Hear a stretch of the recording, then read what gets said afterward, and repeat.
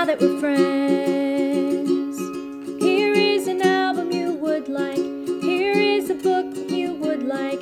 I think you'd like my cat and also my dog, because we're friends. Now that we're friends. Now that we're friends. Now that we're friends. Now that we're friends. Hello and welcome to the final episode of the first season of Now That We're Friends. The podcast that takes your life questions and gives you homework. How is everyone doing this week? Great. I'm doing just jolly. Any better and I couldn't stand it. I've been saying that the last week to my students, and I keep trying to figure out as I'm saying it, which family member I got it from. And I feel like it's one of my grandparents. I just have to figure out which one. I think it was probably Granddad. You guys don't care. I care deeply about the expressions in your family lineage. Come on. Yeah, I'm writing them on my colloquial family tree of Gail. Oh, good. How are you, Caroline? I'm good. You ran a Zoo 5K yesterday. I did. I ran a 5K at the zoo. It was pretty great. When I passed the lions, they were not out, or I couldn't see them. And when my sister passed the lions, they were having sex. And when my brother passed the lions, they were walking away from each other. So that's a drama in 3 acts. Yeah. Wow. Where were they right before? That's what I want to know. I don't know. I mean, they must have been out there, and I didn't see them. But yeah. There was no Cabrera sibling there to witness what happened. There was before. no. Yeah. Yeah. What if you guys had all been running at the same time? We would have never known any of this. No, we wouldn't have. Gosh. It's a good thing Yeah. that our paces are staggered. Yeah. My cat has been acting like a lion recently, which I don't think I've mentioned on this podcast. Tell me if I'm wrong. I don't know. I don't believe you have. I don't think I have either. So You'll have to tell us what he's been doing. I will. And I will tell you that and I think I've mentioned this, I live in the absolute, it's not the actual wild, I'm not miles and miles and miles away from, the world, but I am definitely in a rustic area, right? So driving home, I saw a bobcat jump in front of me. It was super cool. That is really cool. There are just bunnies everywhere, deer everywhere, and ticks everywhere. It's really fun. And One big happy family. Yeah, we're all just having a great time. And the animals love it because they can hear it, all of it happening. And so for the first couple days when I moved here, Petey is my cat, wouldn't go to sleep. He never slept. He just walked around on his beat all night. And he tends, usually in the past, he's just walked his beat and then come to bed.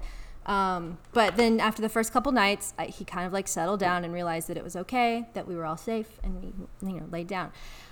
He does this thing now, which he used to do a little bit when I lived in Grand Rapids, but in Grand Rapids, I would find a ball of socks on the floor or 2 and be like, I must have just left these socks here. And then I would clean them up.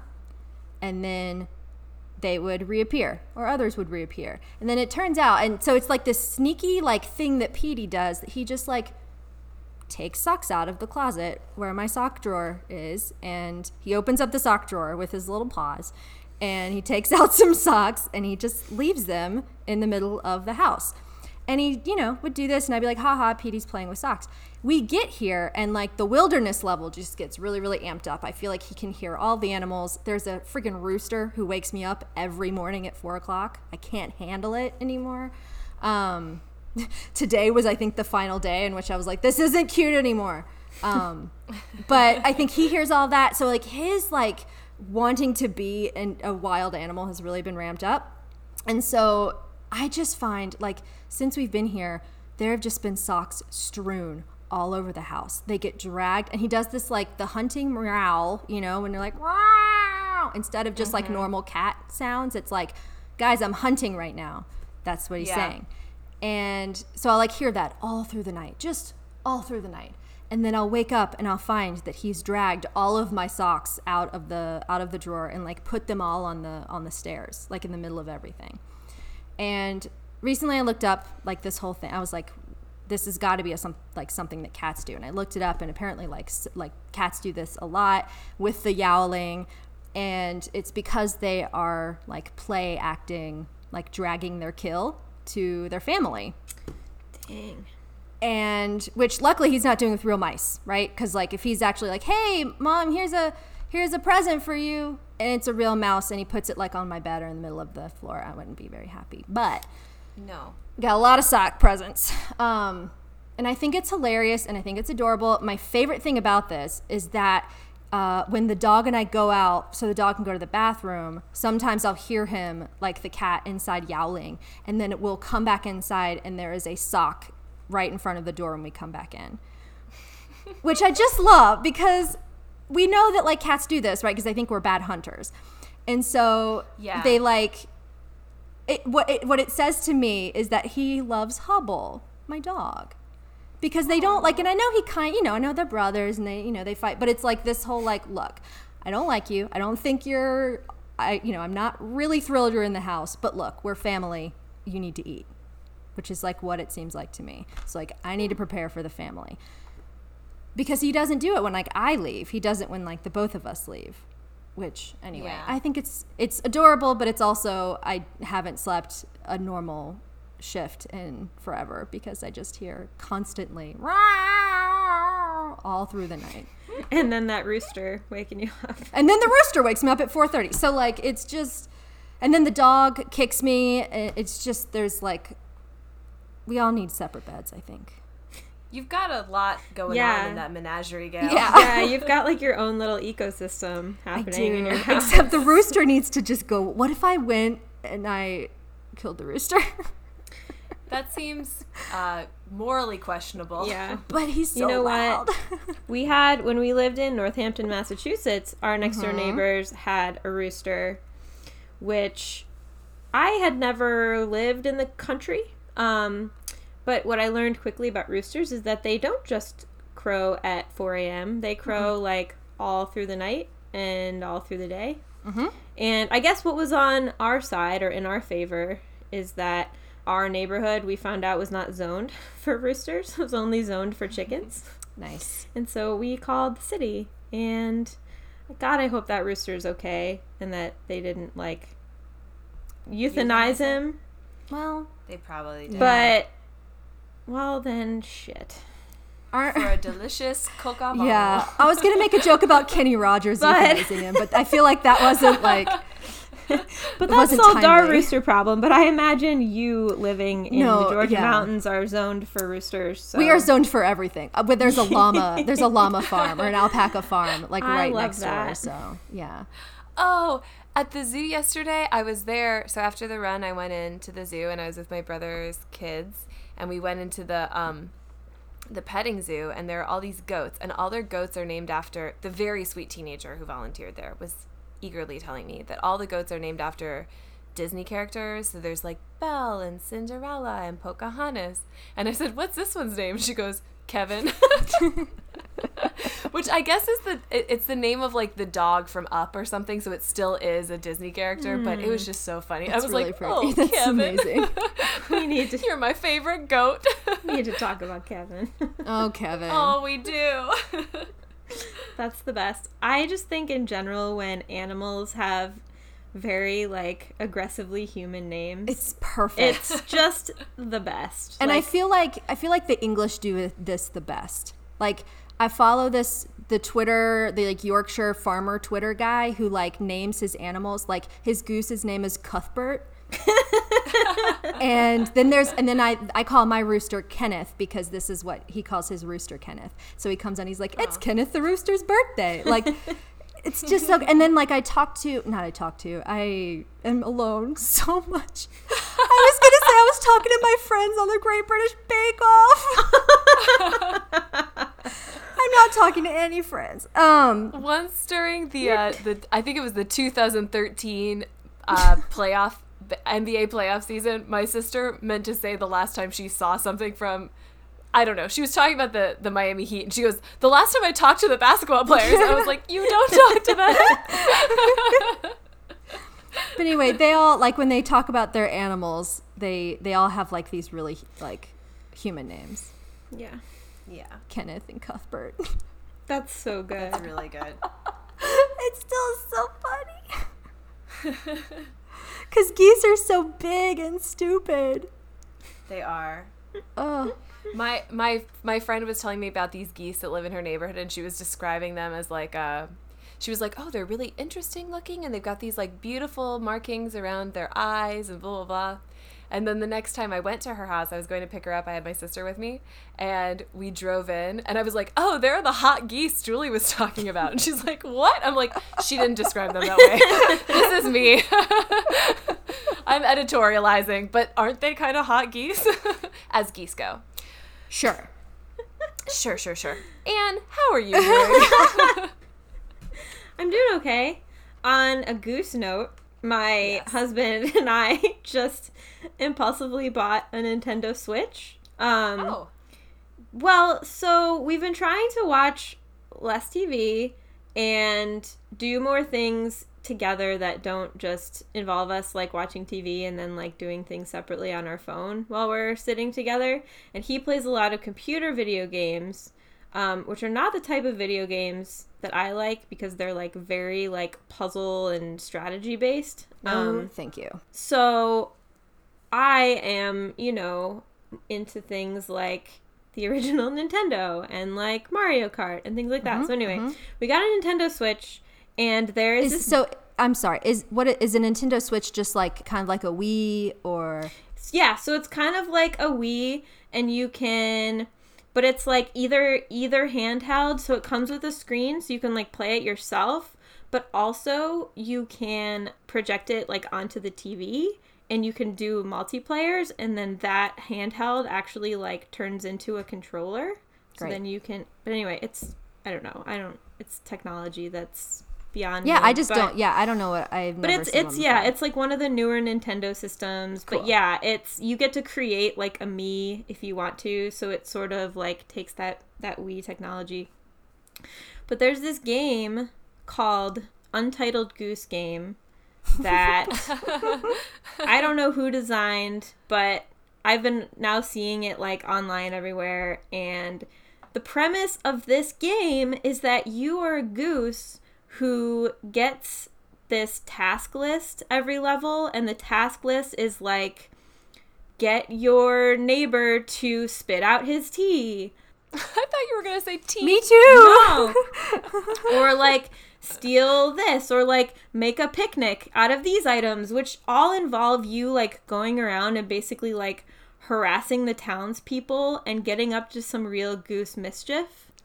Just and like so a you're real just goose. like a goose who goes around, and then one of your buttons is like you can honk at people and it befuddles them, and that's like one of your strategies for like distracting people while you like steal things or like trap. Like one of them is like trap the townsboy in the phone booth, and then you have to like figure out the way in the game to like get him into the phone booth. It is delightful to play a mischievous goose. And is this why there are all those goose memes on Twitter? Yes, probably. Okay. But anyway, that's a goose note. I love all goose notes. So we like to start at the top with a few good goose notes. So all that to say, I'm doing okay. Playing some video games for the first time in a long time, realizing that the reason I often don't play video games is because I get really irrationally angry and upset. And the last time we had a gaming console, which was the GameCube in like 2012, Matt bought it for me, I was playing Donkey Kong so obsessively, but then just like couldn't handle how terrible I was at this game. And basically my Donkey Kong campaign ended with me screaming at the TV, screaming at Donkey Kong, "I hope you die alone." And then Matt saying like, "All right, maybe you take a break from Donkey Kong." So, Matt's like, Anne's had too much screen time today. oh my God, yeah. We're also playing this game where you are like chefs, and it's like a cooperative game where like you're given like a soup that you have to make, and then you have to like figure out like who's going to grab the ingredients and who's going to chop them and who's going to put them into a soup. And it's like seemingly this calm, kind of docile, collaborative game, but I got like, we were playing it last night, I got just like so stressed out and was just like screaming, I don't know what I'm doing, so anyway, I don't know if that answers your question about how I'm doing, but I'm doing pretty good. And also there are video games in my life again which are both enjoyable and somehow stress inducing. So Fair. Yeah. I liked playing those games with you and Matt, the like You Don't Know Jack game. Oh That yeah, was those really are fun. great. Yeah, and there's Is that on your TV? Where did you get those? What that are was they? when we had a PlayStation as Nice. our just like like a DVD streaming thing or whatever, service. Yeah, those games are fun. And there's like Drawful where you get to I like draw anything a that picture. where like you don't have competitive, Yeah, like and a- those yeah. are like meant. Yeah, those are meant Yeah. to be fun. and not because party I go overboard on competitiveness, but because I do the exact opposite. I go, oh, if it involves a competition, I'm not really all that Yeah. like I'm out. I No, gotta go. those are it's that like Jackbox thing. It's really good because it's just like party games that Nice, yeah. I love I've party played games. that can't, before. you can't It really is really get fun. you can't really get that upset. Yeah, yeah. But yeah, otherwise things are good. It's finally fallish here. The last 2 days have been in the 60s, and That's great. the leaves are changing, and I'm just excited because our AC has been broken, Yeah. and we thought it would be okay, but it's just been hot because of DC and climate change, and so now we can finally be upstairs in our house without sweating, so that's good. And it's like prime Indian summertime. Yeah, I woke up this morning and it was like in the 50s. I was thrilled. Yeah, it's awesome. I think it was roughly 78 Yeah. when I woke up this morning. Yeah, well, But you know what? I'm not complaining. yeah. Yeah, no, I have to drive 2 hours to go to Target, so. All right. Should we listen to our question from Let's them? do it. Let's do it. Okay, cool. Hi, ladies. This is Dylan, and I have baby fever. My partner and I have been trying for what feels like forever, and we're still not pregnant, still no babies. And I think it's just been really difficult, especially because I work with families and kids and new mommies, and so I can't help but just think about when I get to have children and all of those wonderful things, and I'm just starting to wonder, I guess I'm just changing the when to if it happens. And I'm just struggling with the idea of my narrative as a woman is maybe not going to be a mom. And I don't really know what to do about that. So I'd love to hear your take on things. I love your podcast, and thanks for listening to my question. Thanks, Dylan. Dylan's question really, I'm really glad, Dylan, that you called in with this question. I think it gives us so much to think and talk about. And it really makes me feel just a lot for you, Dylan. Yeah. Just Yeah. a lot of empathy and love for you. Yeah, same. Well, I think it reminds me of just how, in any sort of way we have the way that we think our life is going to go, or the things that are supposed to be easy, or the things that are supposed to kind of fall naturally for us. And then sometimes they just don't. And, you kind of feel like you want to just stay stagnant in that, but it's not fair place for a little bit. And then it's like you kind of have to figure out then what to do when things aren't what you feel like they're going to be, or like that when things aren't easy for you or things aren't natural for you as you feel like they should be or they should have been. Yeah. Yeah. And especially when you see, I mean, this question of, especially when it comes to like something like motherhood, when I think it's so hard not to look around you and see so many people who just easily became mothers, who didn't have to go through this struggle. And I think that, I mean, there's so much to unpack here. I think there's sort of also a cultural stigma around women not really being able, or it's sort of taboo to talk about how difficult issues of like fertility and motherhood are, that because of like cultural norms or the way that we're conditioned, there's just a lot that we're not really supposed to talk about.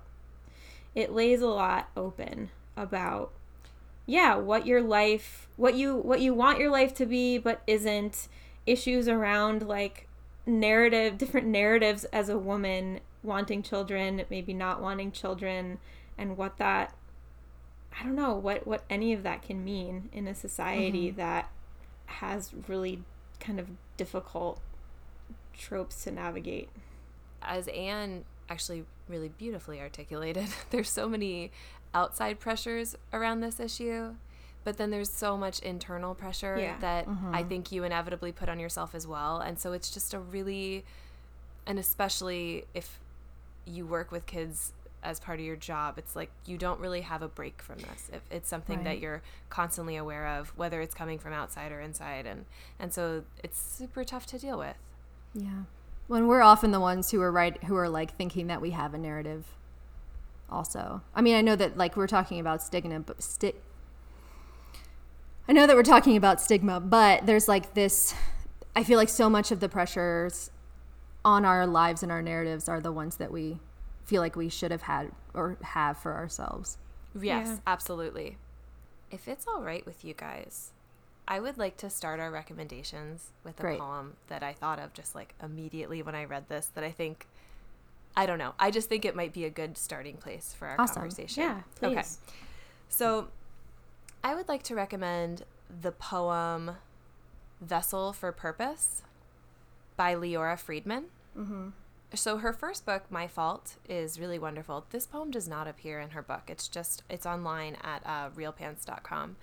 But I think, Dylan, you'd probably love her book as well. But this poem really speaks to your current situation. Vessel for Purpose. I am coming on an age where I have no babies instead of no nothing. A woman grows old. It comes up. My pieces are compiling, never built.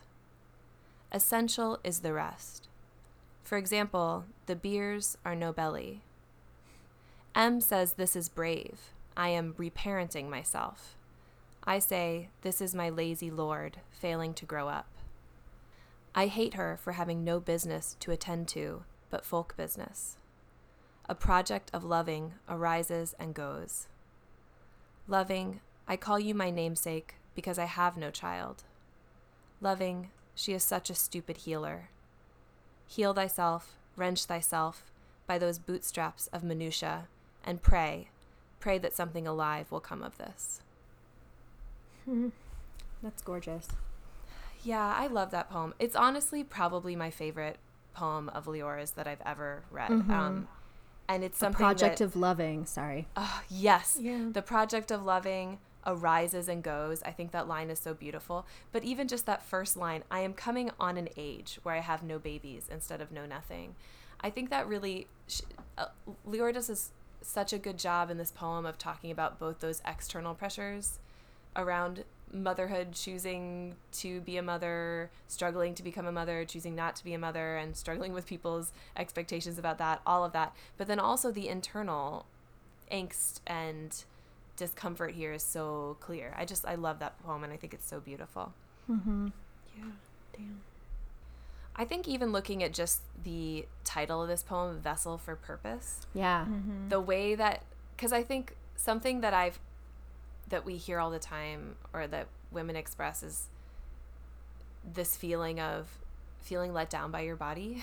and feeling like your body should have this like capacity that then it's not realizing. But then also there's this really kind of sexist, misogynistic way that people sometimes dismiss women who choose not to be mothers as like, oh, well, you're not fulfilling like your biological destiny or something. So that phrase vessel for purpose is just like so barbed as the title of this poem. I just think it's really brilliant. Yeah. I mean, this the like continued theme of women being open vessels of nothingness, or like something to be put into, or something to hold something else, and like the inverse instead of something that's coming, that like is a thing that exists. Right. Where like rooms as opposed to existing beings. As opposed to what goes in rooms. Yeah, right. The actual things in rooms. Yeah. Tables, chairs, couches, whatever you want. Yeah, but it also, so like that really reminds me of so I'm not recommending Ada Limon, because I feel like I've done that probably kind of in a similar way, but there's a quote in one of the poems, I can't remember what poem, but in her book The Carrying, which again, thinking like it makes me think so much about like vessel and carrying. She says, what if instead of carrying a child, I'm supposed to carry grief?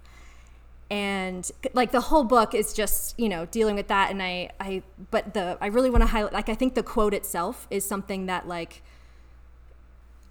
most of my thoughts are kind of revolving around, because it makes me think about this feeling of intention, and like carrying is nurturing, and being a vessel for something is, it has all of these things behind it, but it's also like this idea of like an intentional nurturing, and it's like what you decide to spend that on. And it makes me think about, and I know that like that question isn't, hopefully you're not someone who just carries grief all the time, but it did get me kind of thinking about the things that we can choose to nurture, and the things that we can choose to pay attention to and hold. Right? Because I think that like that word carrying is so much like that, where it's like you can be a vessel, which can be a negative thing, and it makes you feel kind of empty if it's not there, but also you can, I guess, if I'm going to just follow this without knowing where I'm going, but like you can choose what you're going to put in it, and you can choose what you can nurture.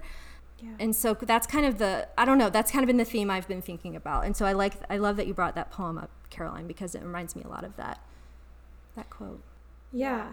I love that too. And Gail, you are not recommending Ada Limon, but I am recommending Ada Limon. I'm not unrecommending her.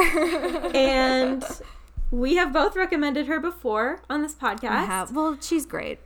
She's great, but also, like you said, her newest book, The Carrying, deals very explicitly with a lot of Dylan's question around motherhood, and around questions of, what does it mean to be a woman who is maybe not going to be a mother. And Ada Limon is very much in this collection, The Carrying, struggling with infertility and writing very directly about it. But then also, like you said, this idea of what other things we carry, and what other things that women carry societally.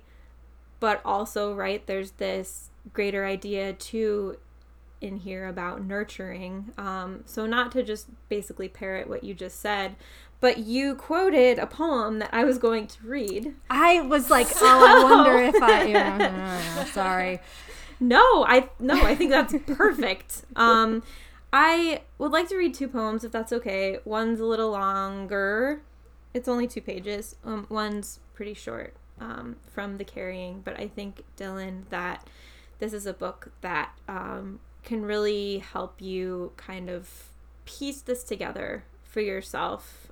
It's one way through the lens of a person who has gone through something very similar. This poem is called The Vulture and the Body.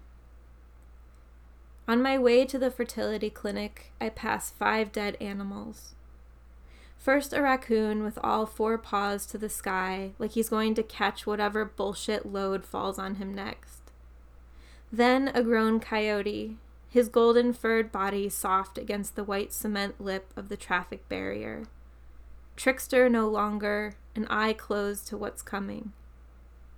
Close to the water tower that says, "Florence, y'all," which means I'm near Cincinnati, but still in the bluegrass state, and close to my exit, I see 3 dead deer, all staggered but together, and I realize as I speed past in my death machine that they are a family. I say something to myself that's between a prayer and a curse. How dare we live on this earth? I want to tell my doctor about how we all hold a duality in our minds, futures entirely different, footloose or forged. I want to tell him how lately it's enough to be reminded that my body is not just my body, but that I'm made of old stars, and so is he.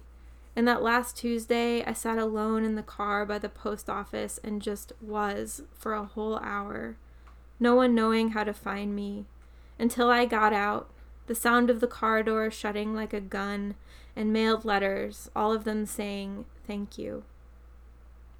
But in the clinic, the sonogram wand showing my follicles, he asks if I have any questions and says, "Things are getting exciting." I want to say, "But what about all the dead animals?" But he goes Quicksilver, and I'm left to pull my panties up like a big girl. Some days there is a violent sister inside of me and a red ladder that wants to go elsewhere. I drive home on the other side of the road, going south now. The white coat has said I'm ready, and I watch as a vulture crosses over me, heading toward the carcasses I haven't properly mourned or even forgiven. What if, instead of carrying a child, I am supposed to carry grief? The great black scavenger flies parallel now, each of us speeding, intently and driven, toward what we've been taught to do with death.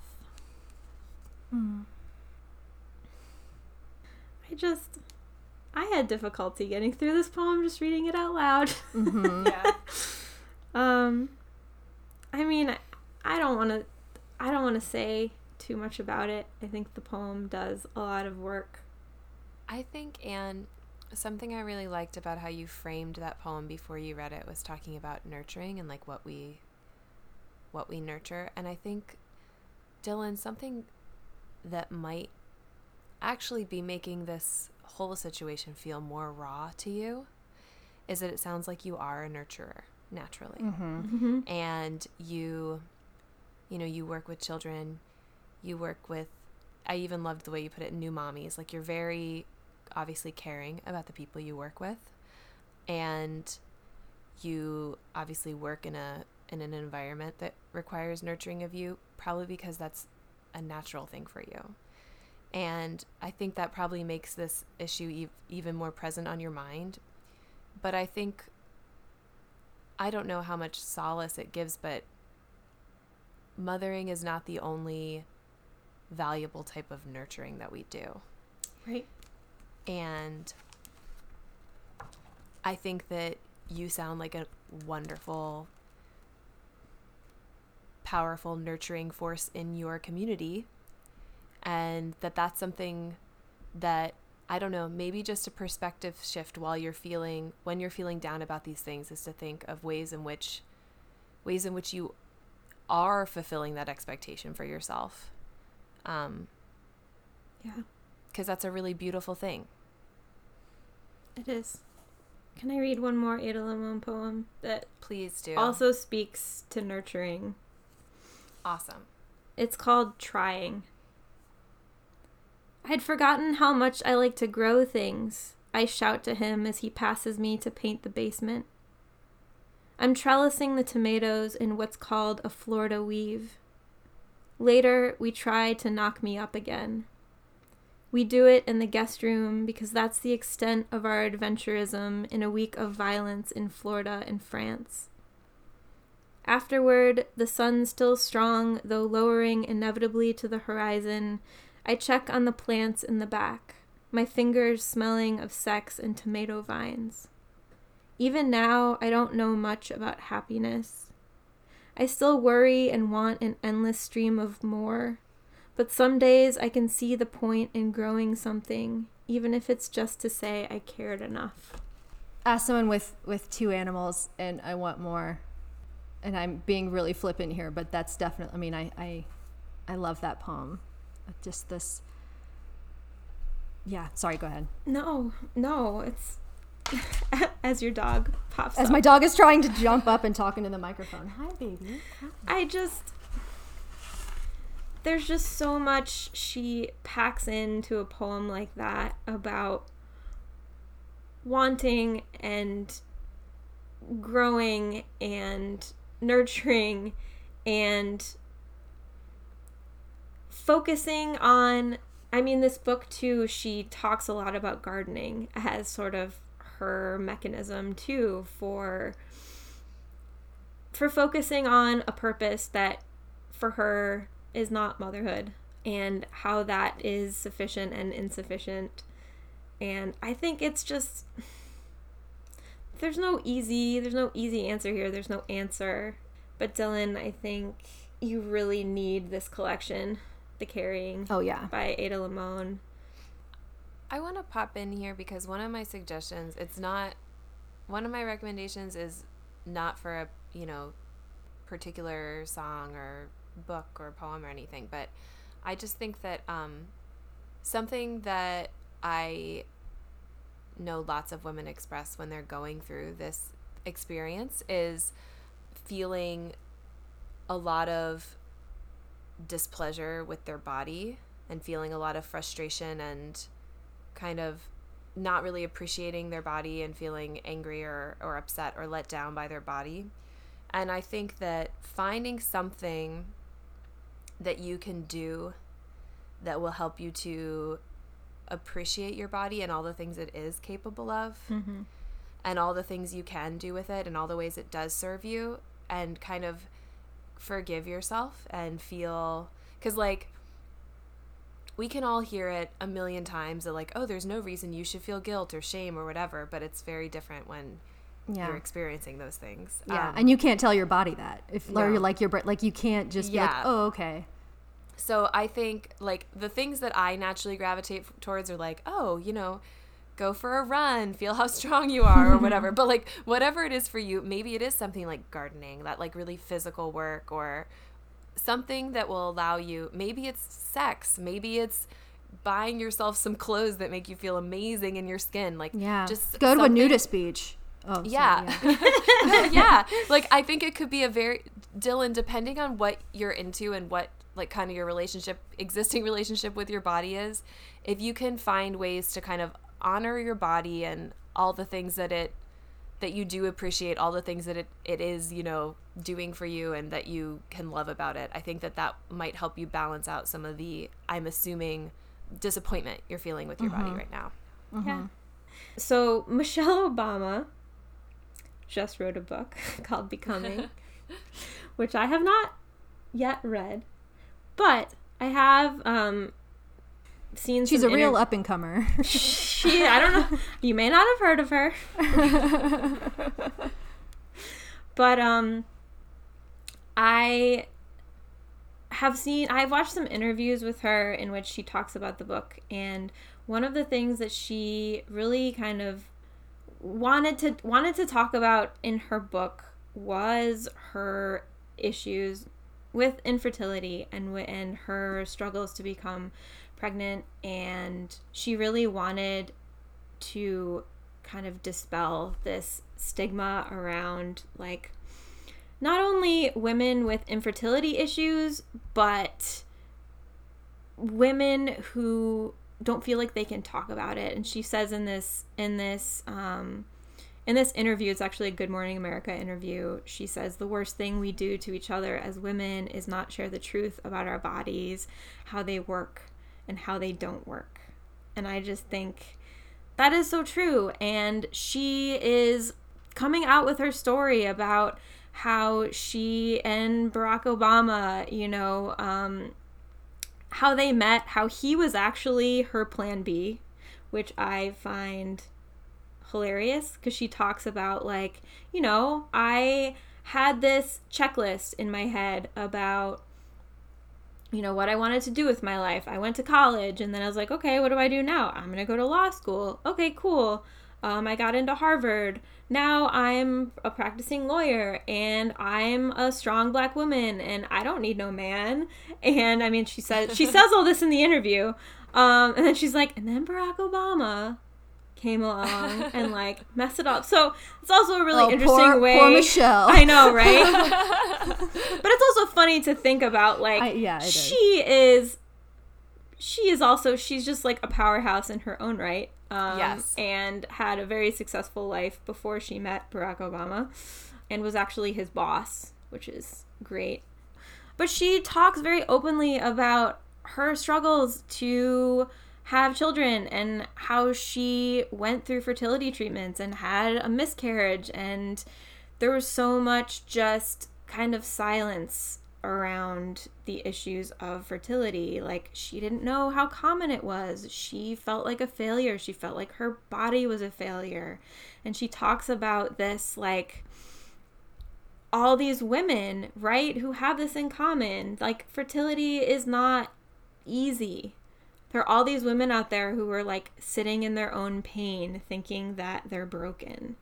And I mean, that's what stories do. We talk about the things that happen, and when we erase the things that don't, it seems as if they haven't ever happened. And when it's a thing that doesn't happen, or when it's a thing that like isn't, I don't want to say produced, because I don't want to make a kid be like a product, but like when something doesn't come into form, it feels like when you're only in your narrative talking about the things that are existing, and you never mention the gaps or the things that aren't there, then it's so hard to think that like all the narrative is the stuff that's there. Like, everyone's just having kids all the time. Yeah, And this exactly. is such a common thing. Like, I'm going on a little bit of a rant here, but all of the get ready.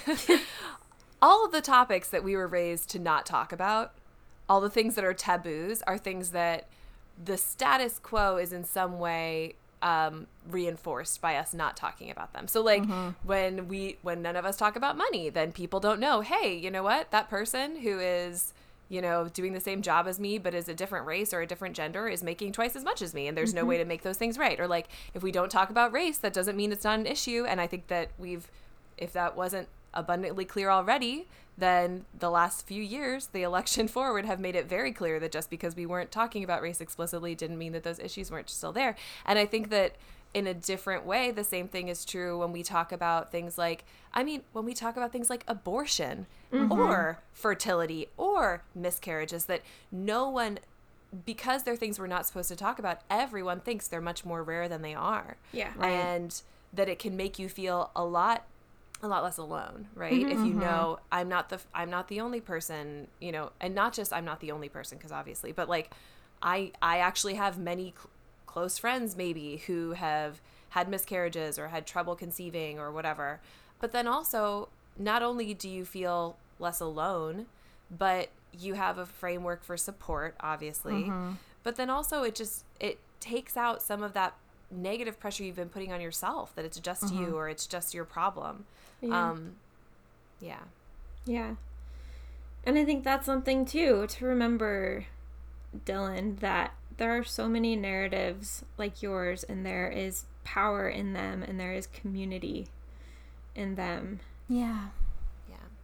One of my favorite poems is by a friend of mine that I think, Dylan, I'm not sure how much it would speak to this exact situation, but I think it does for me kind of, I guess I can just read the poem.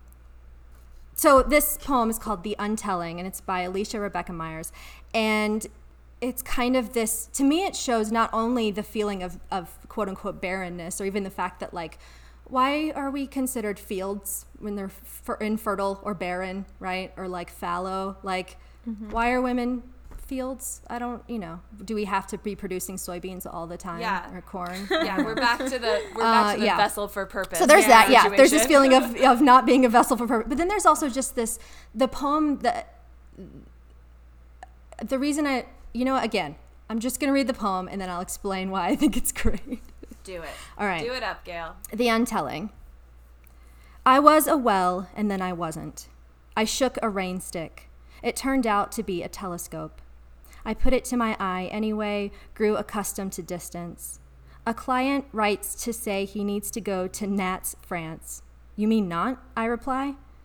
This uptick in luck was really just a fluke.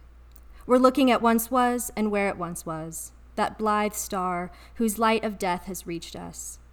I must have said this time a dozen different times just to take it back. My barista asked why the sudden switch to decaf. You ask if blue can be a naturally occurring color. Maybe in stones, I say. I lied when I told you that I didn't hide the egg timer. The recipe called for jujube, not plum. Summarily, my belly knew. And so to me, this poem is not just the kind of feeling of, that I think it shows so well, of this kind of, I'm holding something and now I'm not. This kind of feeling of what is my body doing right now, and am I able to carry something, and what, whether I can talk about it. But there's so much of this internal dialogue, and everything happening here is internal. Even the kind of dialogue it's in italics. It's not an actual dialogue. It's talking to the self. Everything is kind of so inward that it reminds me of just none of this is being really told, right? And so everything is kind of backwards telling, and it reminds me of the like how we sit alone with what we think are our failures, or what's happening or what's not happening, and how we're always with our bodies all the time. And it feels like this conversation we're having with our bodies all the time, but it's silent and nobody knows about it. And I just think this poem does that so well. And I just love it.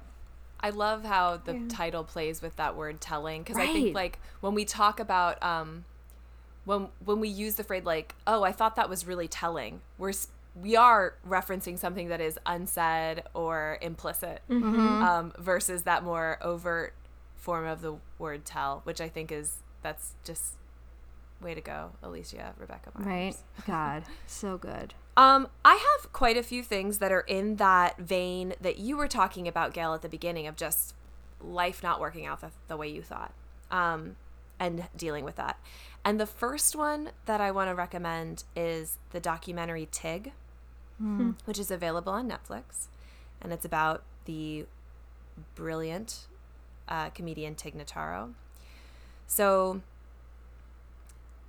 I am obsessed with Tig Notaro. I think that she is super amazing. But I'll give you a brief little rundown, Dylan, in case you're not familiar with her. Tig was a working comedian when she ran into a series of unfortunate events personally. She had C. diff, which is a super aggressive bacterial infection in the intestines that almost killed her. She got broken up with during that time, and then her mother died. And all of this happened in like a very short period of time. And then Tig was diagnosed with cancer. And right after, I think actually the day of or the day after her cancer diagnosis, she was scheduled to do a set at Largo in LA, which is a comedy club. And she, instead of doing the set she had prepared, went there and talked about what was going on in her life, and it is real and raw and beautiful and freaking hilarious. And it was recorded and then released as an album called Tig Notaro Live. And that kind of set her into a different echelon as far as like being noticed for her comedy. Though I had first heard of her when she was featured on an episode of This American Life telling a hilarious story about the 80s pop star Taylor Dayne. It's amazing. But then like it seemed like Tig was everywhere, and she's had amazing things. Like she wrote a series loosely based off of these experiences in her life, or not loosely, like pretty closely based off these experiences in her life, called One Mississippi, that had a season on Amazon and then was tragically canceled after one season, but it was amazing. And she's had her most recent comedy special on Netflix, which I can't remember the name of, is also really, really, really funny. But what I want to recommend to you is this documentary Tig, and it's all about her kind of dealing with those things in her life and then moving forward after her cancer diagnosis and double mastectomy. And it shows her like dealing in the aftermath of this, dealing with her cancer diagnosis and then her double mastectomy, navigating a new relationship with the actress and comedian Stephanie Allen, and then also their struggle to have children, and also her struggle to embrace her body post mastectomy, which is super interesting and fraught because like she's queer and she's pretty, like her style is very androgynous. And so she talks about how like her relationship with her breasts was not was already a little bit weird, but then when they were gone, then it's weird. Like there's just she's so open and so herself in this documentary, and it just is kind of a masterclass in seeing someone deal with all the things that life throws at you that make you maybe change course in a way you hadn't anticipated, and doing so with, like, I'm going to bring up a word that we used a lot a few weeks ago, with grace. And that grace includes her being pretty accepting of herself and how she's coming into these challenges. And I just think you'd really enjoy this documentary. Everything about it is great. And then also anything else Tig Notaro has done is going to be perfect, I think. There's also really an episode of there's an episode of Two Dope Queens where they had Tig Notaro on to give them advice, and I think they had like listeners call in with advice, and they would give answers, but then they would have Tig give answers as well. And both Jessica and Phoebe give kind of like flippant whatever answers, and then Tig is just giving like the best life advice. So that's another wonderful Tig Notaro thing. Tig is also on an episode of Do You Need a Ride, which is, it's also really funny. That sounds perfect. Awesome. Yeah, it's great. She's also really funny on Twitter, so if you don't follow her on Twitter. Yeah. Like, I really, anything Tig Notaro, you cannot go wrong, is how I feel. I have sort of a lighter recommendation, and it's less to do directly with your particular question, Dylan, but it still fits into this idea of rewriting your narrative and grappling with that, and how it's something that really a lot of people have to do in a lot of different ways. And there was recently a This American Life episode that actually aired, I think, in 2002, but they just re-aired it a couple weeks ago, called Plan B, that I think you should listen to. It basically, takes all these stories, I think there are 5 in this one, in which people are sort of living their plan B. There's one narrated by John Hodgman, who encounters this basically like Jose Cuervo representative who it turns out like he originally, I think he went to like Stanford or something like that, but now he's like his plan B is like he's Cuervo Man, and he gets paid to like travel the country to basically like party with people and get paid to do it. There's another one in which this guy who was really successful but lost a lot of money on investments. He gets hooked on painkillers. His plan B is to decide to kidnap Frank Sinatra Jr. These are Plan C, dude. Plan C. These right. But there are also, there are more like tender stories in here too. One of their producers, Starlee Kine, talks about becoming friends with a woman, but as an adult, like, it's hard to make new friends, and as like working women, they were finding it really hard to find time to just like hang out and get to know each other. And so what Starlee's new friend starts to do is basically make Starlee like these tapes or CDs, basically just like recapping her life that Starlee can listen to, so that they can like start to get to know each other on a more like expedited basis. And so like one of her tapes is just like, here are all of my ex relationships and why they were terrible and where I am today. And it's just like a really funny episode, but there are like, ridiculous plots. There are some tender plots, but the whole episode is basically talking about how it's really common, and most of us, I think, don't land on plan A. We end on plan B or C or D or Z, and it's human. And I want you to remember that, I'm recommending this sort of kilter thing, but we're all humans and in some sense trying to rewrite our narratives, and it can be really difficult, and sometimes it's fun and sometimes it's devastating, but we can all kind of meet somewhere, and we can definitely talk about it. Yeah. Dylan, meet us for coffee somewhere. We can talk about it. You brought that one in like Captain Sully, Ann. Just That's really what, good job. So Dylan, I have recommendations for you, but I felt like I couldn't recommend them without diving deep into a little Gail thought, or a little Gail time, because it's hard to explain without kind of explaining how I kind of thought about this.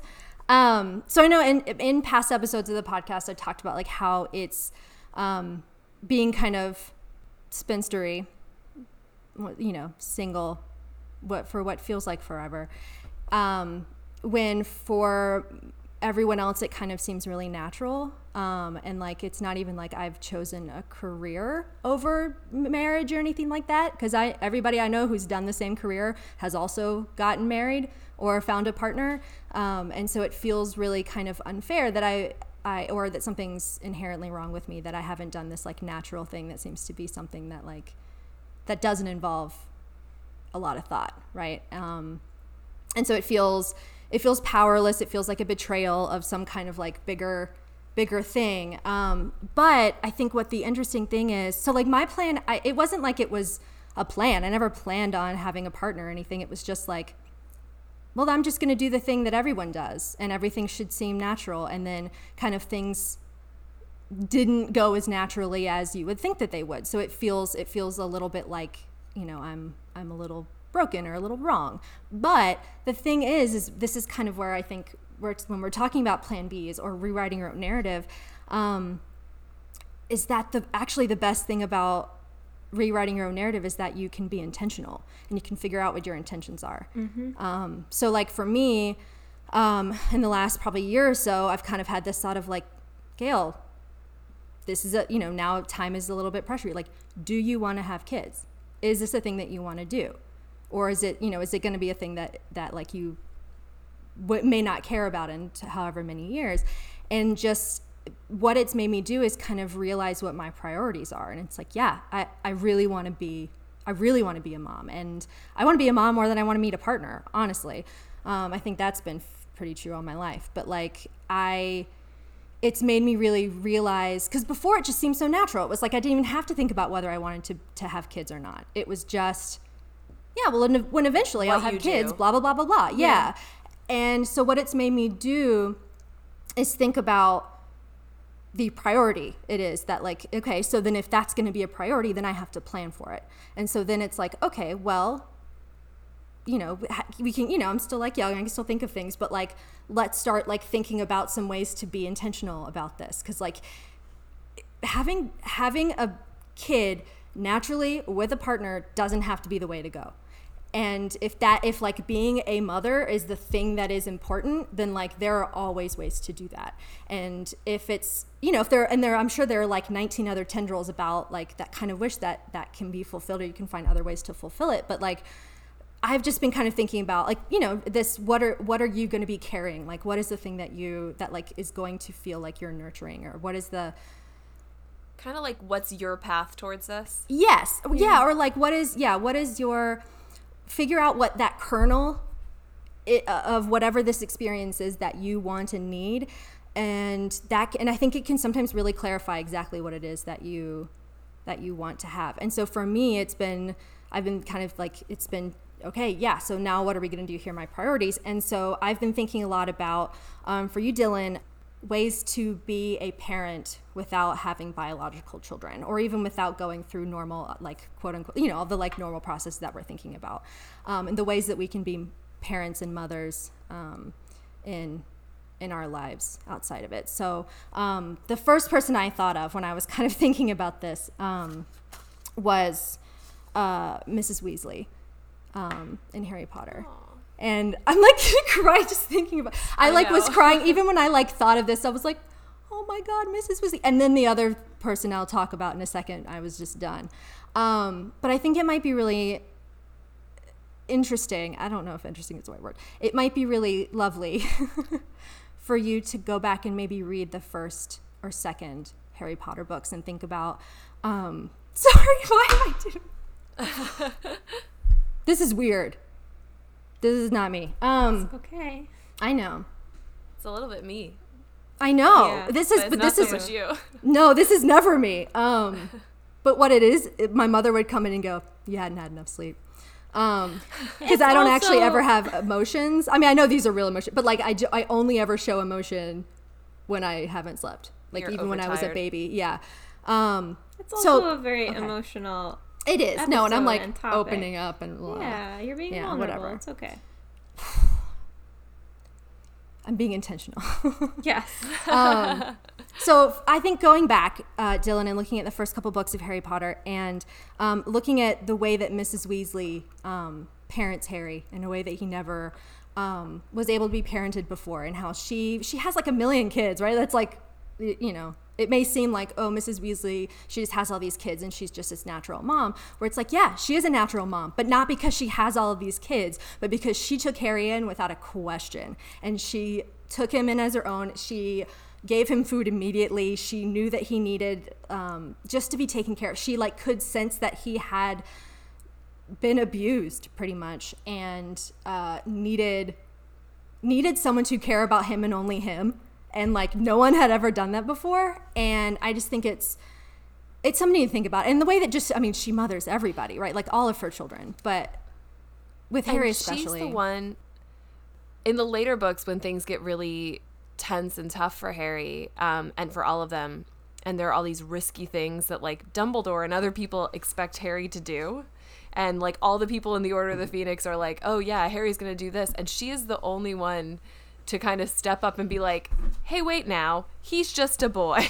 Yeah. Which, you know, ultimately Harry has to go off and do the risky things, but she's that mother protector. Even the other people, Dumbledore, Sirius Black, who we see as kind of like stand-in protectors for Harry, they don't do They're that not. the way Yeah. that she does. Yeah. They all kind of treat him as this like as another human, and mothers don't treat Right. people like other humans. They treat Well- them as they're nurturing them, which like we don't nurture everybody, if that makes sense. Blah. There's this attitude that because Harry is like special and has gone through all Yeah. this stuff, that he's not a child. But when Yeah. he is a child, When he's deserving actually of love just and a child. protection. Yeah. Yeah. And that like Oh, and not just that such a like good. oh, thanks. But like I was just thinking about that, like I don't know, because I think when I think of like my favorite kinds of moms, I'm thinking of Mrs. Weasley, and I'm like, the thing that makes her a mom is not that she's like not mean to Jenny, but like, you know, that she's like kind of annoying to Ginny, or that she like tells Ron that he, you know, needs to do this, or it's like the fact that like Harry can walk into their house and that's his home, Yeah. which I just love. That was beautiful, Gail. Oh, thanks. It's gonna get even worse. And I'm gonna breeze past this because I think if I go too far into this, I'll just lose it. The other kind of pair I was thinking about is Nora and Pete and Pete's Dragon, where Pete, I can't do it. Where Pete comes in, and again, he's this abused little boy and has known nothing but being like he's been like a worker for the Gauguin family, and he's been treated like shit his whole life. And Nora wasn't planning on having kids. Her plan A was totally now plan B. Whatever that, you know, the phrase is when you know, her plan A was thwarted. Let's put it that way. Yes. She's on to plan B. She is now on to plan B. Or like she's in that stasis part when I was kind of like that I'm talking about, where it's like, no, this isn't fair. Like I'm kind of in this place where like I'm just kind of sitting with, this hasn't happened for me. It super sucks. What do I do with it? And that's where we meet Nora, is in the lighthouse with her dad, Mickey Rooney, which I wish I lived in a lighthouse with my dad, Mickey Rooney. Do you? Well, he's dead now, so maybe not. Don't put that in. Don't put any of this in. Just take me out of the whole podcast. Anyway, so she's living in a lighthouse with Mickey Rooney. Her husband, Paul, No, her fiance Paul. I'm so sorry. Her fiance Paul was shipwrecked like years ago, and she's kind of still trying to, like, she's just kind of like, well, what do I do now?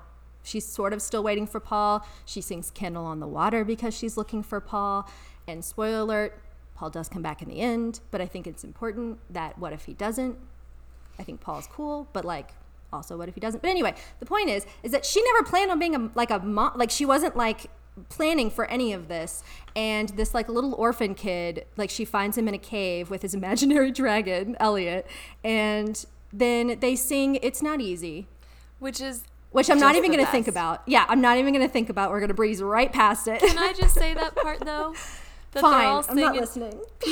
Pete's singing about how he has his dragon, and they're like, it's not easy to find someone who cares. It's not easy to find magic in pairs. And it's all about the dragon until the very end, where he says, I once had one friend, or I once had one friend by my side. Now I have two, him and you. And she says, him and me. And then together they say, and it's so easy. But like, it becomes about them at the, like, it's about them the whole time because the dragon's imaginary, but at the end it becomes explicitly about the two of them, and it's just so sweet. My sister and I used to sing it before bed.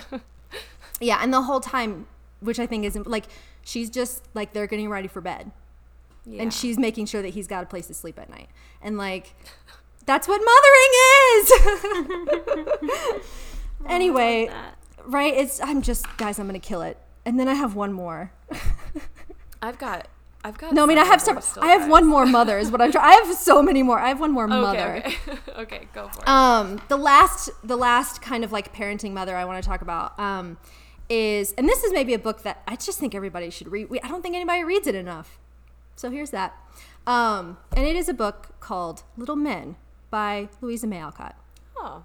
And it is about Joe and Professor Bear when they're older, and they have that school in Plumfield that she like had all this money for and was like, I'm gonna build a school.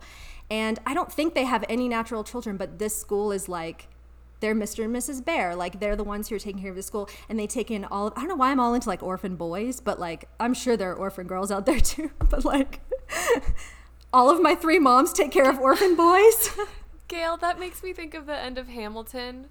Who lives, who dies, who tells your story, when Eliza's like, oh God, kill me. Let me tell you what I'm proudest of. Yeah.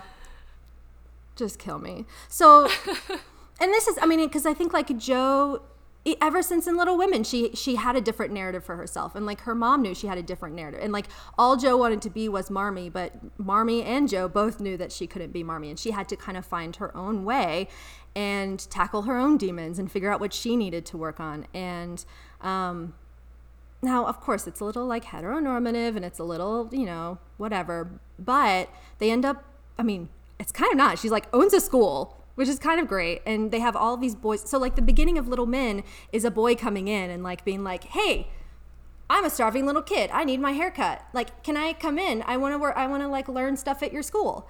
And then all of a sudden it was just like, and so the way that like Louisa May Alcott, LMA, likes to talk about Joe and Professor Bear is that they're just like the parents of this school. And that to me is like, that's what Joe figured out what her intention was like, she may not be able to or didn't want to have children of her own, but like being the headmistress of this little school where she takes in wayward kids and like her sister's kids, but like a lot of little men, then like that's her calling. And so I have 2 little quotes. Mrs. Joe sat smiling over her book as she built castles in the air, just as she used to when a girl, only then they were for herself, and now they were for other people, which is the reason perhaps that some of them came to pass in reality. For charity is an excellent foundation to build anything upon. And then, I just love this. This is like, I read this quote and I was like, this is a really stupid quote to get teary-eyed about, and I was, so whatever. July had come and haying begun. The little gardens were doing finely, and the long summer days were full of pleasant hours. The house stood open from morning till night, and the lads lived out of doors, except at school time. The lessons were short, and there were many holidays. That's not even the sad part. Hold on. I mean, there's nothing sad, but okay. The lessons were short, and there were many holidays, for the bears believed in cultivating healthy bodies by much exercise, and our short summers are best used in out-of-door work. Such a rosy, sunburnt, hearty set as the boys became, such appetites as they had, such sturdy arms and legs as outgrew jackets and trousers, such laughing and racing all over the place, such antics in house and barn. Such adventures in the tramps over hill and dale, and such satisfaction in the hearts of the worthy bears as they saw their flock prospering in mind and body, I cannot begin to describe. And I just love that because it's talking so much about these boys that they're making healthy. And like that it's the act of nurturing, and like this is the thing that they do, and it's watching these boys grow into their bodies and be wild and like be free and become Healthy humans. and sturdy Yeah. and Yeah, healthy and sturdy and strong, and like that's them. That's all they're doing, and I just love it. So those are my 3 moms for you. Can I tack on with one I just thought of as we were Please. talking about Yeah. having, for some reason, little boys as examples, and then in one of those quotes you said something like "castle on a cloud," Yeah, and Castles it in made the me Air, yeah. made me think of Les Mis and Yeah. Jean Valjean Yes. taking in Cosette Yeah. and rescuing her from those terrible innkeepers. Yeah. Who And he didn't have to sing do any hilarious of songs. it. He didn't have to do any of it, but Fantine, her dying wish, and he was just like, you know what? This is like, I'm gonna take on this nurturing role. He escaped from. Did he escape from prison? Now I'm like trying. So to he was remember. escaping from prison. He had escaped from prison and became. This was like in the first chapter, and then like he became the like business, the Right. big factory guy, and that's where he knew Fantine. And so he had Right. been like a runaway, but like, and Had then so it was like reestablished himself. right, and it was that night that he like meets that he let like Fantine dies that Javert finds him, and he's like, Yes. look, I have to go find this kid. You gotta let me go. And Javert is like, all right, fine. Which, like, let's be honest, Javert, that wasn't the smartest thing. But, like, No, but right, it was something Jean Valjean didn't have to do, no. and he took in little Cosette, who Yeah. And he didn't even have to, like, he could have gotten her and then given her to an orphanage or something. But, like, he got her and was like, well, since you're here, I'm going to take care of you. Child. Because, never mind, to love another person is to see the see face the of face God. of God. Well, Dylan, also, if you haven't seen Les Mis, it's just a good recommendation in It's general. so good. It is. I have 2 books to recommend that are books with female protagonists that deal both with motherhood or not motherhood and life not turning out how you expected and kind of figuring out your plan B based on what life serves up to you. They're very different. They take very different directions. They're in very different veins. One is An American Marriage by Tayari Jones, which is such a beautiful book. It's written in multiple perspectives from a husband and a wife. And I don't want to give too much away about the book because I think it sets up like a pretty interesting quagmire early on. So I don't really want to give anything away there, but certainly the theme of parenthood is present throughout in different ways, and the choices people make or the consequence people have based on their circumstances are always kind of coming up. So I think you would really enjoy that book, Dylan. And then the second book is in a much different vein. It's The Misfortune of Marion Palm by Emily Culliton. And Marion Palm's misfortune is that she comes from like a kind of more working class background. She marries this wealthier man. They live in a nice brownstone, and she begins embezzling money from her children's private school. And at a certain Relatable. point, I'm sorry? I said relatable. Relatable, yeah. And at a certain point, she realizes that she's going to be caught and she has to leave. And it actually, the book starts with the line, I should open up so I make sure I'm saying it correctly. The book starts with the sentence, Marion Palm is on the lam. So we start with Marion running off. And a lot of the story comes in flashbacks, or, you know, the exposition comes in after the fact. it's also told from multiple people's perspectives, hers, her daughters, her husbands, and some other folks. And we kind of see the things that she strived for. I don't know what is the correct verb tense there. Stravat. The things she had striven for in her youth. And then the way life kind of turned out in a way that she didn't want. Also, the author, Emily Culliton, talks a lot about how it's a really fun and funny book. It's wry and sarcastic and at times kind of like playfully mean with the characters. It's a really fun book to read. But Emily Culliton talks about how when she was doing interviews for this book that so many people wanted to ask, like, well, how could a mother leave her children? So there's a lot of baggage around like what it means to be a woman and a mother, I think, coming out in this book as well. And I just want to read you a teeny tiny part of it. It's from a very short chapter, which they're mostly very, very short chapters, which I also like in a book. It's called Women Who Embezzle. Marion Palm is an expert on women who embezzle. She does not think of women as embezzlers. Embezzlers are men. For women, embezzlement is a practice. Women who embezzle do not live lavishly. The reason for the practice has nothing to do with status. It has to do with justice and enforced reciprocity. Women who embezzle will save the money, pay some bills, and then buy a jet ski for their family. Women who embezzle will bid extraordinary amounts on rare Victorian dolls on eBay. Women who embezzle are not apologetic, but they may cry when caught. When women who embezzle from churches, they fall to their knees and pray.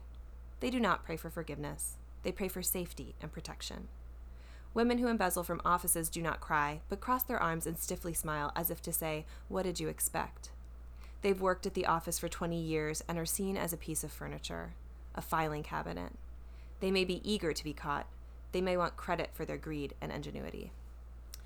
So Dylan, this book isn't a one-to-one comparison with your experience, but I think if you're thinking about the ways that life can be kind of rough sometimes and give you a shit deal and then you've got to deal with it and figure out a plan B, that The Misfortune of Marion Palm is a fun place to go with that.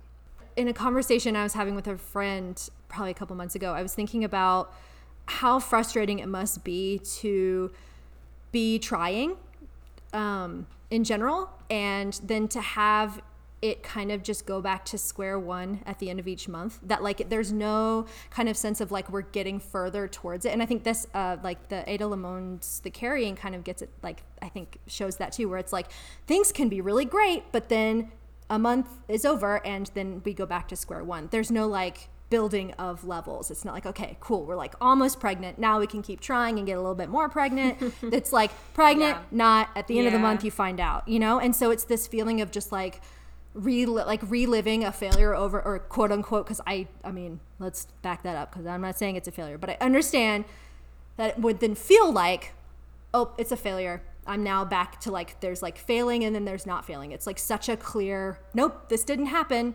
And then you have to start again. And then another clear, nope, this didn't happen, start again. Which like you then kind of, when you look back at it, you're not looking at it month by month. You're looking at it maybe as like the 10 months between the time that you had, you know, started trying and the time that you had, you know, got pregnant. But like when you're in the middle of it, it just feels like zero.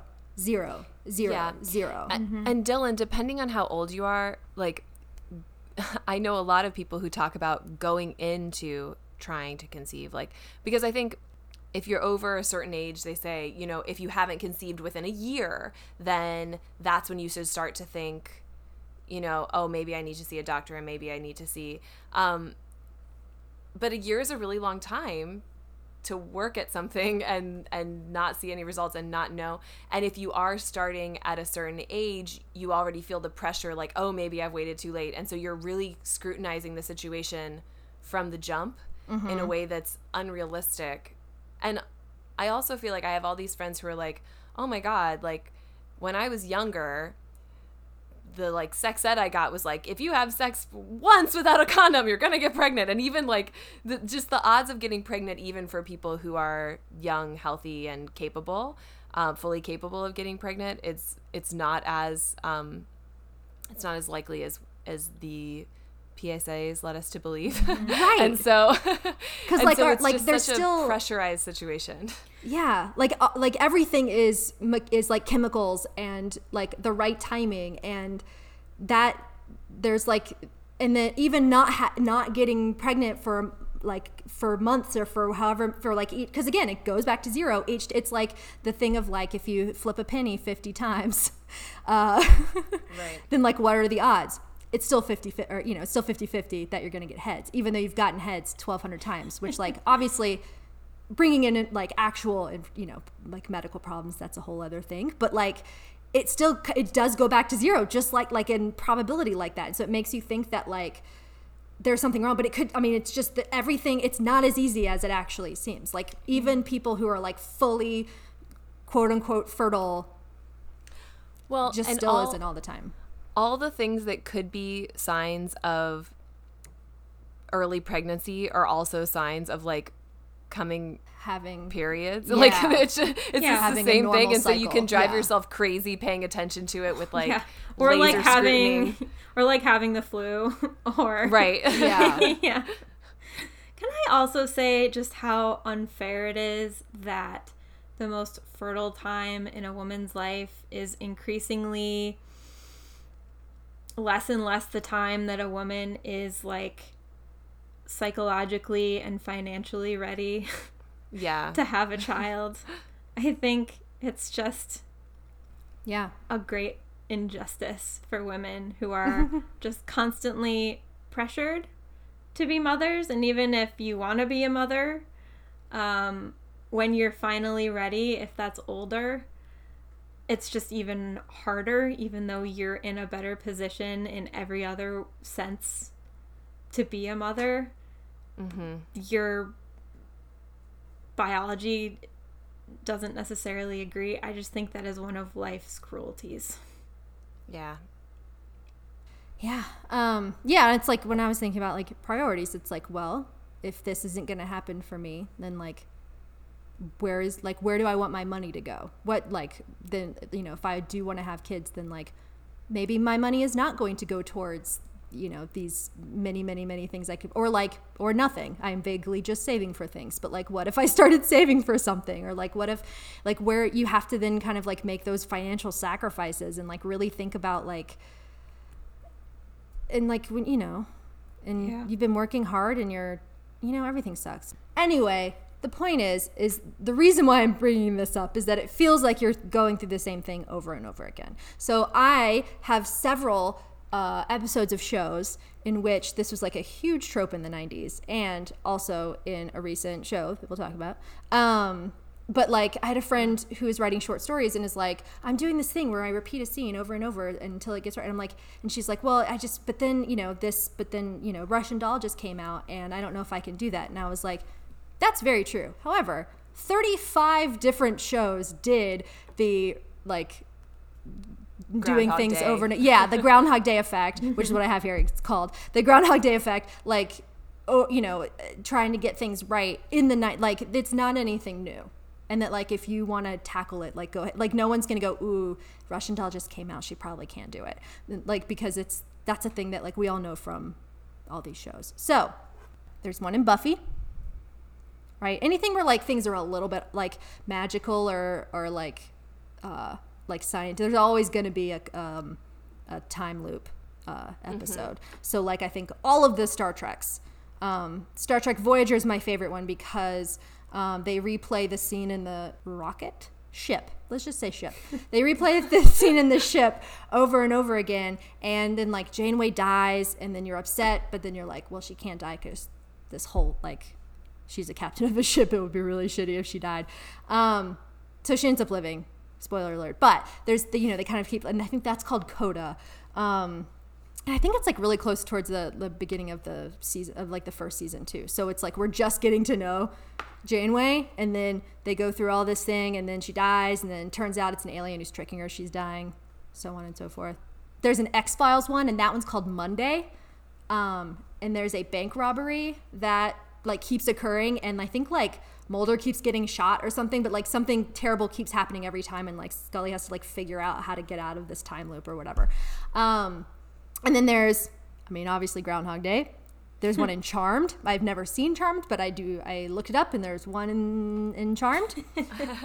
There's one in Star Trek Next Generation, and then there's Russian Doll. So, and then there's several more, but those are like my favorites. And it's this, and I know that like there's nothing really to get out of it, because a lot of these are just like, we have to tackle the thing that like is really at the meat of all this, right? But I think like that feeling of just no matter what you are trying to do that's natural, it just keeps going back to zero when you get it wrong. And so you just have to keep replaying the same thing over again, and then like changing one thing, or like just keep trying this, like to keep it working, and just keep doing a little bit different of what you've been doing. And then it just goes back to zero again. And so, but in each of them, they get out of it because they're shows. But I think that's, I don't know, that I've been thinking about that a lot. Yeah, I love about that. like the relationship you have with the month, I guess. Yeah. Yeah, that's great. So, Dylan, I want to suggest that you listen to Nico Case, who is maybe my favorite, but definitely one of my favorite singer-songwriters. And I was thinking of her a lot. I mean, I listened to her a lot. And when I heard your question, she immediately popped into mind, especially when thinking about you're struggling with the idea of your narrative as a woman. And Nico Case is also someone who in her music has struggled with the narrative of being a woman, sometimes more codedly. More recently, her newest album, Hell On, deals with it more explicitly. But she's also someone who, in interviews, is just so unapologetic about her shifting narrative as a woman, and how much bullshit she's had to deal with, like, as a woman in general, as a woman in an industry that is very sexist and misogynistic. And I was first thought of the song from her album that came out a few years ago. I forget what year. I think it came out, I want to say like 2013, but I could be wrong. But the album's called The Worst Things Get, The Harder I Fight, the More I Love You. Mm-hmm. And the song is called Man, which is just like an anthem of the album. It's a really good album. It's not my favorite of her albums, but that's okay. That's a whole other podcast. That's the Nico Case podcast. But the kind of chorus of this song, let me read it to you, is, I'm a man, that's what you raised me to be. I'm not an identity crisis. This was planned. Anyway, but essentially this is Nico Case's anthem on this album of basically trying to subvert like all of the pressures of gender, and that, in America especially, like, everybody wants to remind you that you're a girl, and she's like, and I'm not, and I don't have to be if I don't want to. Like, I don't think of being a girl in that way of that society treats girls. And so she talks about, like, I'm a man, it's what kind of animal I am, it's that simple. And she talks about, like, in this interview, and I forget if it's either like the Rolling Stone or some other interview, she's just like, I grew up in an era that sort of went out of its way to show little girls as like firemen and things like that. And she's like, and we don't have to hash it out and make it like fire woman or fire person. And then she says this thing and she goes, is a lioness not a lion, motherfucker? And I'm just like, that's a good way to be. That's a good way to think of, this is all over the place, Dylan. But that's a Grace, like, personal motto. Yeah, is a lioness not a lion, motherfucker? Like, is an actress, not an actor, is like, I mean, like the term songstress I've heard. I'm just like, what is this bullshit? Yeah. But she's just, in this song, she's like, I'm a man. Yeah. That's It reminds me of that Cher quote when she, like, there's like that thing that Cher said. She's like, my mom kept asking me, like, when am I going to settle down with a rich man? And she goes, Mom, I am a rich man. I'm not rich though, so it doesn't help. So I recommend Neko Case, and I recommend that song as like a really good anthem, as like your narrative as a woman is whatever you want it to be.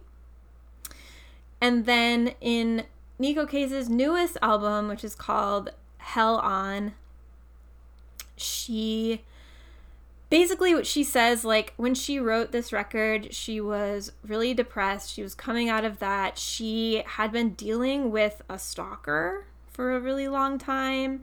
She's like, I felt mentally unhinged. I just was not a pleasant person to be around. And she was basically like, all right, I've got to know, when in history did we start hating women? When did this happen? And she wanted to write an album that really kind of confronted societal ideas of women and womanhood as the things we've been talking about, like women as vessels, women having like a singular purpose. And she talks about how this new album, which is amazing, again, it's called Hell On, was inspired by this book that she read called The Amazons, The Lives and Legends of Warrior Women Across the Ancient World by Adrienne Mayer. And it basically retraces the unsung contributions that women have made to ancient history and societies that were more matriarchal, and merit was based on your abilities, not your gender. And that's sort of where this album sprang from. And she's essentially saying, like, women helped form civilization. It's still ours to go and reclaim. And we can kind of bust this myth that women have these, like, singularly designed functions. Dylan, I think Neko Case is just a really empowering musician to listen to. She has a lot to say about rewriting your narrative as a woman and struggling with those different narratives. But also in this newest album, kind of like kicking them in the balls a little bit. And then making fun of them. Yeah. Also, just like reading interviews with her, she's just like, she just like lays everything out there. Just listen to Neko Case. I also have a music recommendation. Perfect. Funnily, I don't. I know. I think it's the first time that yeah. we've kind of saved music for late in the show, but I'm glad that we did. I really want to recommend that you listen to the Dixie Chicks, Dylan. And this is in some ways very easy because I feel like the Dixie Chicks help any situation. But I do think they write and sing a lot about kind of those difficult aspects of being a woman. And I think they have very famously been criticized women on the global stage, or at least national stage. And they do write a lot about motherhood and families and things like that, as well as, in a really great country tradition, writing about disappointment and heartbreak and like things not working out how you thought they would. And so I think that there are a lot of sad songs by the Dixie Chicks that you can listen to. And sometimes when you are sad, you want to listen to sad songs that will let you have a cry or feel the things you're feeling.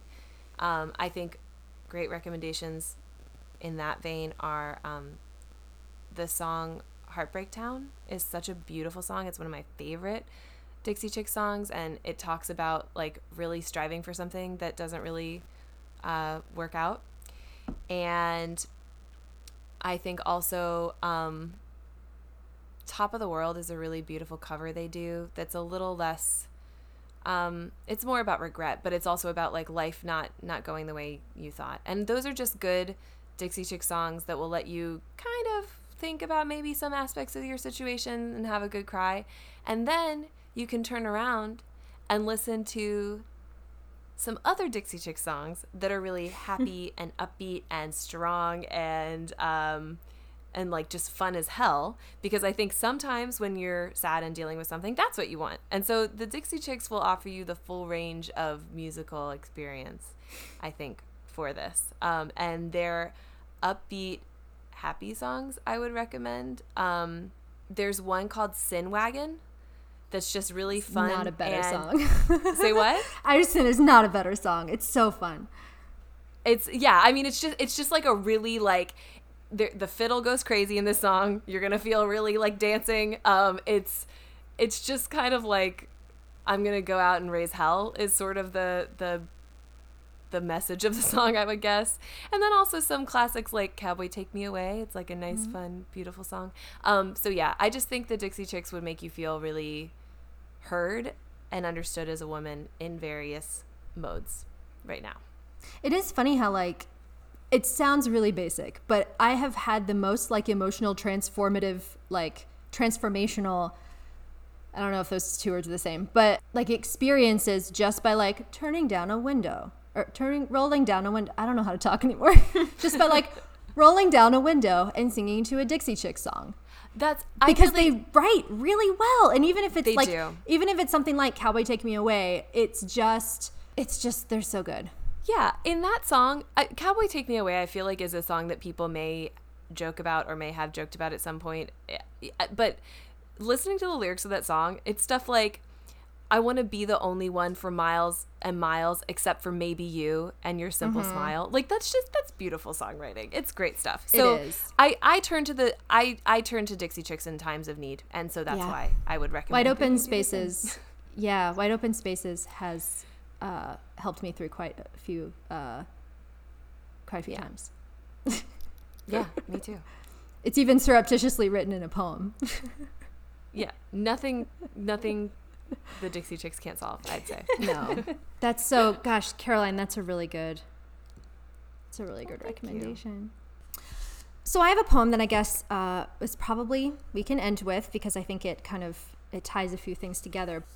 I think that this poem is so much about the quietness of waiting for something to happen, or kind of that stasis in between plan A and plan B. And I think especially because you kind of mentioned that like you have a partner that you're trying with, and that it's kind of like, I think it's not just on you. And I think it's important to remember that too, that like you have that person that you can kind of share with and sit and listen with. And I think this poem is so much to me about kind of what happens when kind of shit hits the fan, or when shit isn't hitting the fan. But like what happens when kind of things don't go your way, or when things are just kind of being thwarted continually. What do you do, and who do you kind of count on, and what are your plans? And to me, that's like, I'll read the poem and then I'll tell you why. So this is called In the Meantime by Lisa Olstein. What seemed a mystery was in fact a choice. Insert bird for sorrow. What seemed a memory was in fact a dividing line. Insert bird for wind. Insert wind for departure when everyone is standing still. Insert 3 mountains burning, and in 3 valleys a signal seer seeing a distant light, and a signal bearer sprinting to a far-off bell. What seemed a promise was in fact a sigh. What seemed a hot wind, a not quite enough, a forgive me, it has flown away, is in fact. In the meantime, we paint the floors red. We stroke the sound of certain names into a fine floss that drifts across our teeth. We stay in the room we share and listen all night to what drifts through the window. Dog growl, owl call, a fleet of mosquitoes setting sail, and down the road, the swish of tomorrow's donkey-threshed grain. And so to me, that poem is sitting and listening and kind of taking stock of what is there that you may not have kind of either paid attention to before, or what you have. And it's not even kind of this like, oh, be grateful for what you have, but just I like this idea of just sitting in a room, which really, what is a room but an open space that like is empty until you have walls with around it, where it's you and this other person sitting, sharing this space, and not expecting too much from it, and just sitting there and letting it happen, and kind of taking in the senses and experiencing all of that with this person, and listening, and just taking it in, because it's all happening. And whether there's going to be the swish of tomorrow's donkey grain or what kind of donkey grain that's going to be, I think just kind of sitting and shut up. I think just kind of sitting and these are the little things that you can do and think about and care and nurture for in the meantime. Signing off, I'm Gail Thompson. Yeah, that's such a great way, I think, to kind of wrap up this conversation for Dylan. So I agree. Yeah. Thank you. So best of luck, Dylan. Yeah, Dylan. Lots of love to you. And to all of you out there listening to Now That We're Friends, this is our final episode of this season. We're going to have some bonus content coming your way, and then we'll be back with the second season pretty soon, not too long from now. And so, yeah, so stay subscribed. See you Rate, soon. review, subscribe. See you soon. Yeah, rate, review, subscribe, listen, share with Tell friends. your moms, Send us, tell your friends. keep sending questions in the interval between this season and next. We'll definitely still need to get some questions. So that's keep all that stuff up. Yeah, And guys. follow. Oh yeah, never mind. Forget all that. Sorry. I was gonna say follow us on Instagram.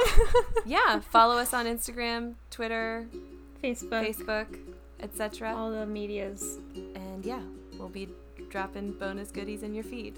Yay, stay tuned. See you soon. See you soon.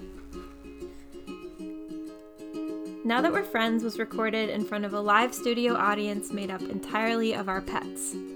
Your hosts and 3 new friends are Caroline Cabrera, Ann Holmes, and Gail Thompson. Our producer is Lisanne Mirrorball Ramos.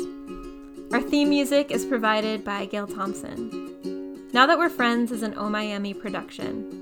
If you want to ask us for advice to receive our recommendations, you can send a voice memo or written email to newfriend@ohmiami.org. You can also follow us on Facebook, Twitter, and Instagram at NTWF Podcast.